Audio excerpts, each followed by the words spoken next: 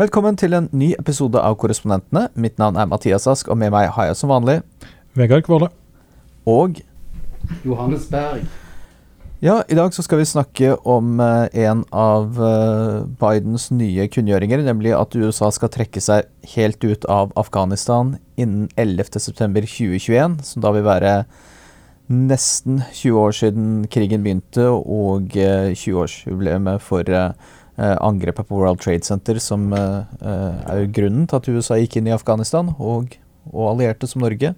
Men jeg tenker først så kan vi starte litt med å snakke om Matt Gaetz og hans skandale, for jeg har jo vært i Florida og blant annet sett Matt Gaetz holde en liten tale, en slags forsvarstale på Trumps golfklubb i Miami, eller like utenfor Miami, på et sted som heter Doral.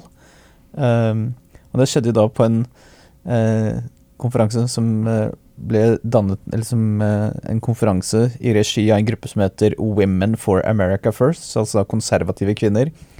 Og det var jo også en gruppe som var med på å organisere den store demonstrasjonen 6. januar, som utviklet seg til opptøyer og angrep på kongressen. Så et litt spesielt sted for Matt Gaetz å dukke opp.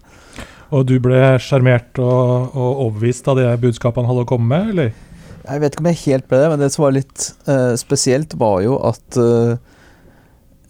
han talte under en sånn middag som skjedde utendørs, altså da mellom sånn klubbhuset og alle golfbanene. Og jeg har vært på det Trump Doral en gang før på en litt lignende sånn Trump-vennlig konferanse rett før valget, og da var det jo ikke veldig sånn nedstengt, men da var det jo nesten bare de Trump-folka der. Nå har jo en del av de mer sånn country club folkene kommet tilbake og begynner å bruke den klubben, ikke sant? Og det var jo til og med noen som drev og forberedte seg til et bryllup, så det drev som foregikk mens Matt Gaetz da sto og holdt en tale. Og i tillegg så ligger den golfklubben like ved flyplassen. Og nå som flytrafikken tar seg opp skikkelig i USA fordi det er gjenåpninger, så var det jo fly der hele tiden som bare fløy over og avbrøt talen hans, så noe sånt var det ikke, i hvert fall ikke i oktober da jeg var der sist. Nei, altså han jo det ser jo veldig dårlig ut for han akkurat nå, denne saken da. Altså denne etterforskningen pågår av om han har vært involvert i sex-trafficking med mindreårige, og han skatteinnkreveren i Florida, som har vendt i Seminole County, ja, som da som sikta for en lang rekke forhold. Han har jo da etter sigende begynt å samarbeide med myndighetene og gitt informasjon om også, og det jo også veldig dårlig nytt da for Gaetz. Og så har han også drevet og sendt penger via en app, Venmo, som ikke verdens mest sånn. Som en amerikansk versjon av Vips, på en måte. Ja, men her kan du også gå inn og se offentlig hvem som har sendt penger, og de kan skrive, altså de hadde skrevet skoleavgift. Og du vet at det ganske ille når altså Trump, dette har jo vært en av Trumps ivrigste støttespillere i kongressen, og Trump vil jo nå ikke møte han en gang i Florida, i hvert fall ifølge CNN, sånn som rapporterte. Nei, også det han sa i talene var jo, han gikk rett ut med en gang og sa at dette bare var fake news, og at han kommer til å slå tilbake og vil ikke gi opp og sånn, og det var egentlig det meste han sa om den skandalen, og så holdt han bare en tale om kvinnelige medarbeiderne han har. Men det jeg tenkte etter å ha sett den talen, og det skal også sies at det var veldig mye medier til stede på dagtid på konferansen, når det var litt mer sånn perifere politikere eller sånn republikanske kjendiser, som man skal kalle det. Da var det kanskje 4-5 journalister der, og da Matt Gaetz skulle tale, så du jo alle de store nyhetskanalene og alle de store avisene hadde dukket opp. Men jeg tror det som er spesielt her jo at hvis dette bare hadde vært en sånn politisk skandale, eller hvis det bare handlet om utroskap eller et eller annet sånn, så tror jeg han kunne klart å ri av den stormen her, fordi han jo såpass populær blant sånne America First og Trumpistene. Problemet jo at Justisdepartementet driver og etterforsker om han skal bli siktet, og det jo litt vanskeligere å vri seg unna. De har vel startet en etterforskning i kongressen også, har de ikke det? Jo, etikkomiteen i kongressen driver også og gransker det nå. Men, og det ser jo veldig dårlig ut, altså sånn, ut fra det som har kommet frem så langt, så ser jo ikke dette bra ut, men han prøver jo tydeligvis på en sånn Trump-strategi når det gjelder sånn å håndtere skandaler, som å liksom slå hardt tilbake, anklage alle for fake news, forsøke å distrahere med at det utpressingsforsøk mot faren, og altså han forsøker veldig sånn samme strategi som Trump jo i stor grad har lykkes med selv, men det spørsmål om det lykkes for så veldig mange andre enn Trump, akkurat det der. Ja. Skal vi gå over til å snakke om Afghanistan? Ja.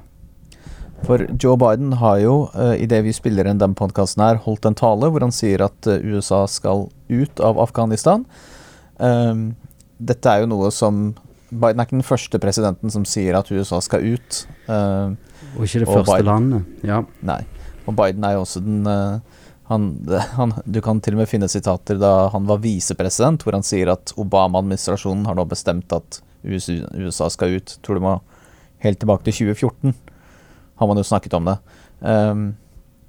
Men nå ser det endelig ut til at det blir en tilbaketrekning, og Afghanistan har jo fått, og den krigen har jo fått en litt sånn rar status i det amerikanske samfunnet, føler jeg, for det jo nå blitt den lengste krigen USA har vært involvert i, men den har jo ikke satt sine spor i USA i nærheten av Vietnamkrigen for eksempel, som var krigen som nå har blitt forbigått.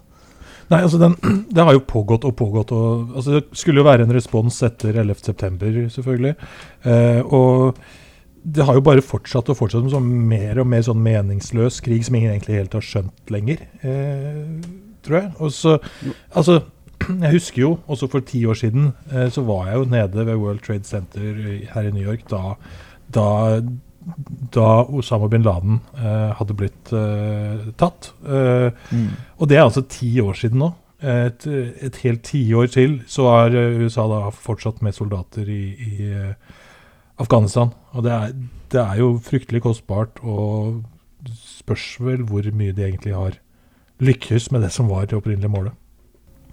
Nei, det liksom en krig hvor det og dette var noe det ble snakket om på CNN tidligere i dag, at det å spørre seg, har USA vunnet eller tapt krigen i Afghanistan, et veldig vanskelig spørsmål, fordi på den ene siden så sier de at som du sa, Vegard, de fikk jo fatt i Osama bin Laden. De sier jo at Al-Qaida i Pakistan. Svekket. Men, ja, for så vidt.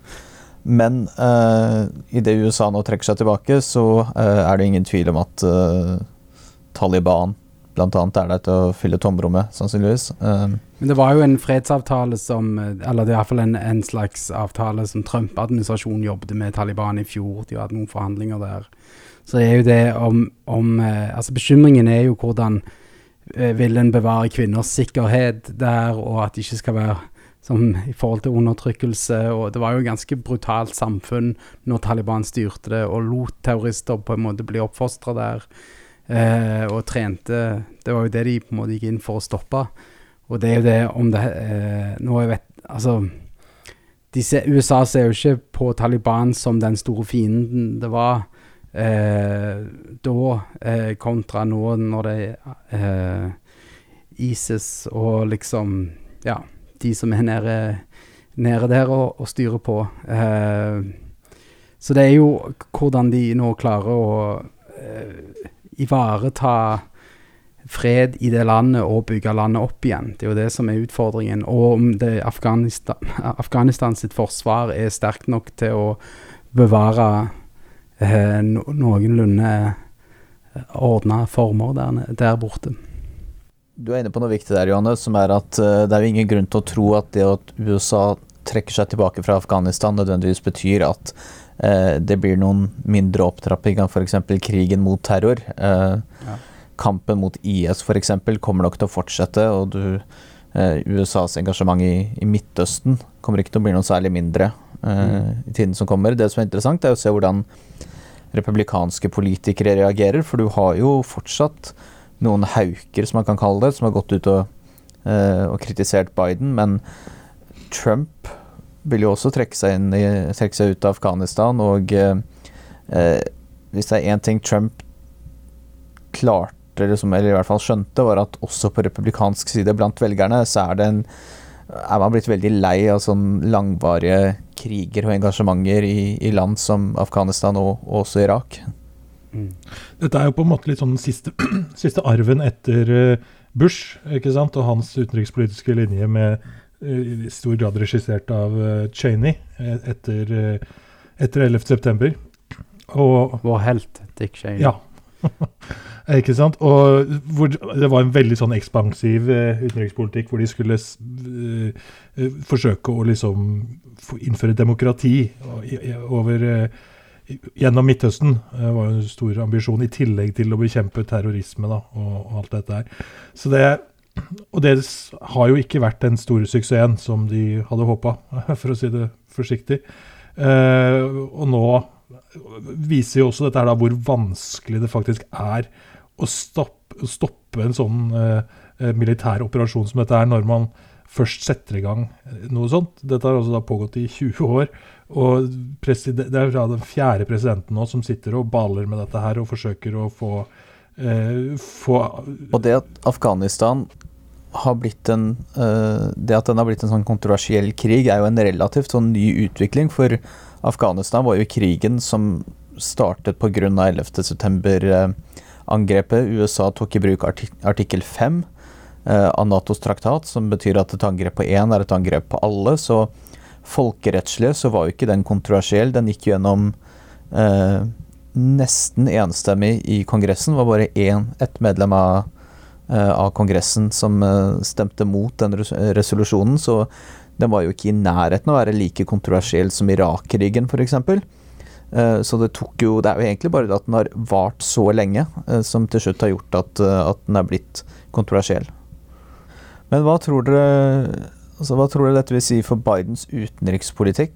For dette jo, han vil jo på en måte kunne kalle seg en slags sånn fredspresident, spesielt hvis han også klarer å få Iran-avtalen tilbake på plass. Han prøver jo hele tiden å virke, altså han prøver jo å få USA tilbake inn i verdensdiplomati igjen, både med Iran, klimaavtale, med lang rekke sånne internasjonale samarbeid. Det jo en helt annen linje enn det Trump-administrasjonen hadde, som var en sånn nasjonalistisk og alene-strategi. Det jo noe helt annet nå, og ja, han runder Men skepsisen jo enda store mot Amerika, for de vet jo ikke hvor mye en kan stole på Amerika, altså i forhold til... Nei, og det jo en spent situasjon, bare sånn i forhold til Iran-avtalen, og det der så vi jo nå, senest for noen få dager siden, så var det jo det som kilder i hvert fall i israelsk etterretning sier var cyberangrep fra israelsk etterretning mot atomanlegg i Iran.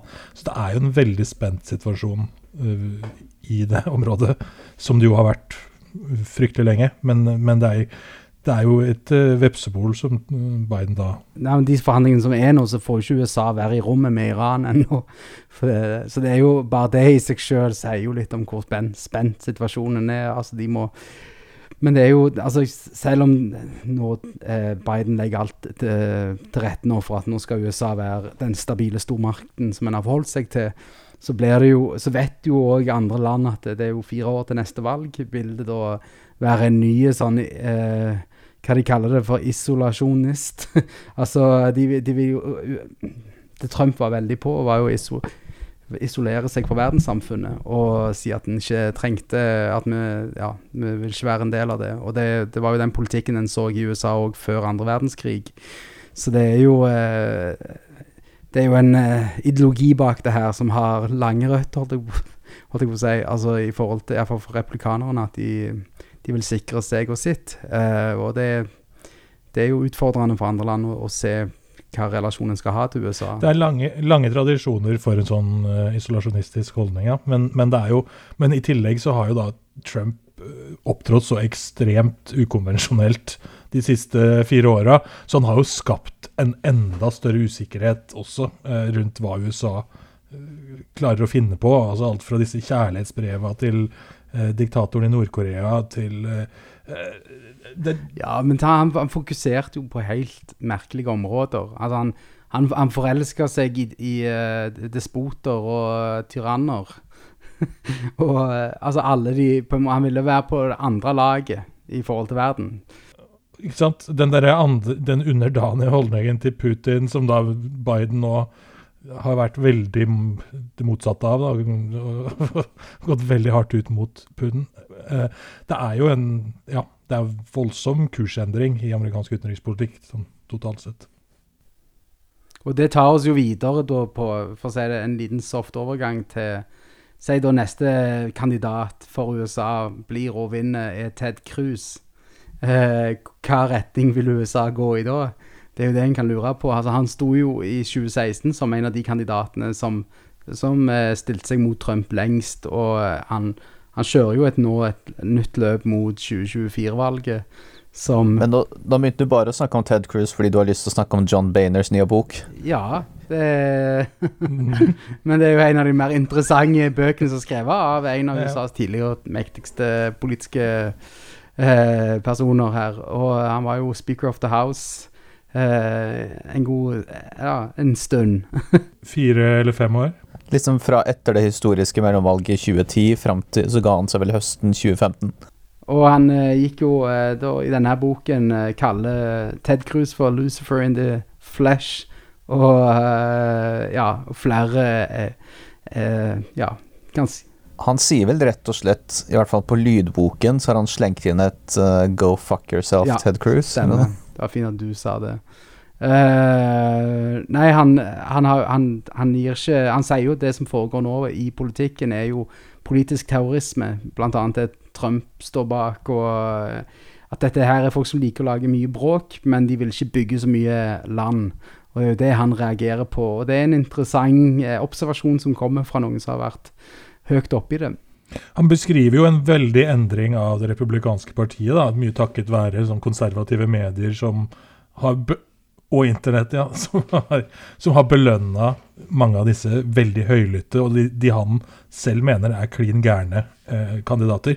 Ja, men så har ikke han gjort veldig mye for å stoppe dem heller. Jeg synes han har sluppet litt bullig unna her. Altså, jeg skjønner, han nevner jo blant annet at han igjen og igjen ble jo spurt, eller måtte svare på om konspirasjonsteoriene rundt Obamas nasjonalitet, som republikanske medlemmer av hans partigruppe drev da og liksom fyrte opp under. Og jeg skjønner veldig godt at det kanskje ikke var kjempepopulært når han går ut og sier i 60 Minutes eller når det var, at sånn, ja, hvis Hawaii sier at han er født her, så er det greit nok for meg. Men det er jo ikke akkurat sånn det beste forsvaret av Obama, eller sånn den beste sånn måten å ta avstand fra konspirasjonsteorier på. Nei, for all del, altså han spilte et spill han også, men det var ikke på det nivået som ting er blitt gjort nå. Så er det jo en helt sånn intens gridlock. Ja. Altså for det første så stemte han jo på Donald Trump i fjor høst, og i tillegg så, det har han jo sagt, og i tillegg så men så er han da veldig skuffet, sier han, over det som har skjedd etterpå, og han beskriver den der angrep på Kongressen 6. januar som politisk terrorisme. Så han sier jo nesten at Donald Trump er en politisk terrorist. Så han tar jo men han er jo da og han skryter av Biden som en veldig hyggelig fyr. Men det jeg kanskje også reagerer litt på er at han har en sånn, han forsøker å si at dette er like ille på begge sider. Og det er det også. Nei, det er ikke det. Jo, ytre venstre er de som skal... Ja, men de er ikke den samme, det er ikke den samme maktfaktoren, det er ikke den samme medieapparatet, det er ikke en Fox News for ytre venstre. MSNBC... Som ikke opererer helt på samme måten, altså. Jeg synes ytre venstre og ytre høyre er ganske... Altså, selv om de kjøper... Selv om jeg kanskje... Ja, nei, jeg synes de drar det for mye i hver retning, for å si det sånn. Det er jo senter det kommer til å skje. Så jeg synes jo også at ute venstre er voldsomt bråkete, de også på sin måte. Men Nancy Pelosi har bedre kontroll enn hva Paul Ryan klarte å ha, enn hva John Boehner klarte å ha. Men det jo også en forskjell på de to partiene i den forstand at det republikanske partiet veldig homogent. Det en veldig enhetlig gruppe som både politikere og som støtter det partiet i veldig stor grad, mens demokratene en mye mer sammensatt gruppe med veldig mange forskjellige interesser, som gjør at de ikke opptrer helt på samme måten. Mer ustabilt på det venstre siden. Det mer stabilt på høyre siden, dessverre. Skulle ønske det var annerledes. Nå det jo definitivt ikke sånn at grasrota i det republikanske partiet kommer til å følge stemmen til John Boehner, som har så lang fartstid i partieliten, men det ligger jo en advarsel her fra en ganske erfaren politiker om hvor dette partiet kan være i ferd med å gå, og spørsmålet jo, tror dere at dette en advarsel som mange partier vil følge? Nei, altså det et veldig godt spørsmål. Jeg tror så lenge Trump i live og han kvitrer jo ikke lenger, men han på dette møtet som var nå i helgen for donorer i Palm Beach, så valgte han jo å liksom kalle både Mitch McConnell og konen hans ganske stygge ord. Så det jo en jeg tror det liksom en forbannelse over partiet så lenge Trump styrer på, og så får en jo se om en da klarer å komme seg videre fra det når den dag kommer, for han kan jo ikke holde på for alltid, han jo Som jeg har sagt før også, så lurer jeg på hvor lenge Trump faktisk klarer å holde dette grepet om partiet, altså, for han har ikke det samme apparatet med seg nå som han hadde. Altså, jeg hørte det var et tall jeg hørte på morgennyhetene her på CBS, at det var nede på like mange omtaler om han så de kan se på Google. det var nede på 2015-nivå nå da. Det jo utrolig merkbart hvor lite vi egentlig hører fra han nå, sammenlignet med hvordan det var. Det jo, vi hører veldig lite fra Trump. Det de der talene, og så det noen sånne paparazzi-bilder fra golfbanen, og så det at han står og holder en tale i et bryllup på Mar-a-Lago, og noe sånt. Det jo veldig, og så kommer disse uttalelsene, som pressemeldinger via Jason Miller, en talsperson hans eller noe sånt. Det veldig lite faktisk han sier i offentligheten, og han kan jo ikke, altså, kan love deg at han hadde twitteret en god del om John Boehner for eksempel, hvis han hadde hatt tilgang til en Twitter-kontoen sin. Ja, det var alt vi hadde i denne ukens episode. Tusen takk for at dere to var med, og tusen takk til alle som hørte på. Og vi snakkes igjen neste uke.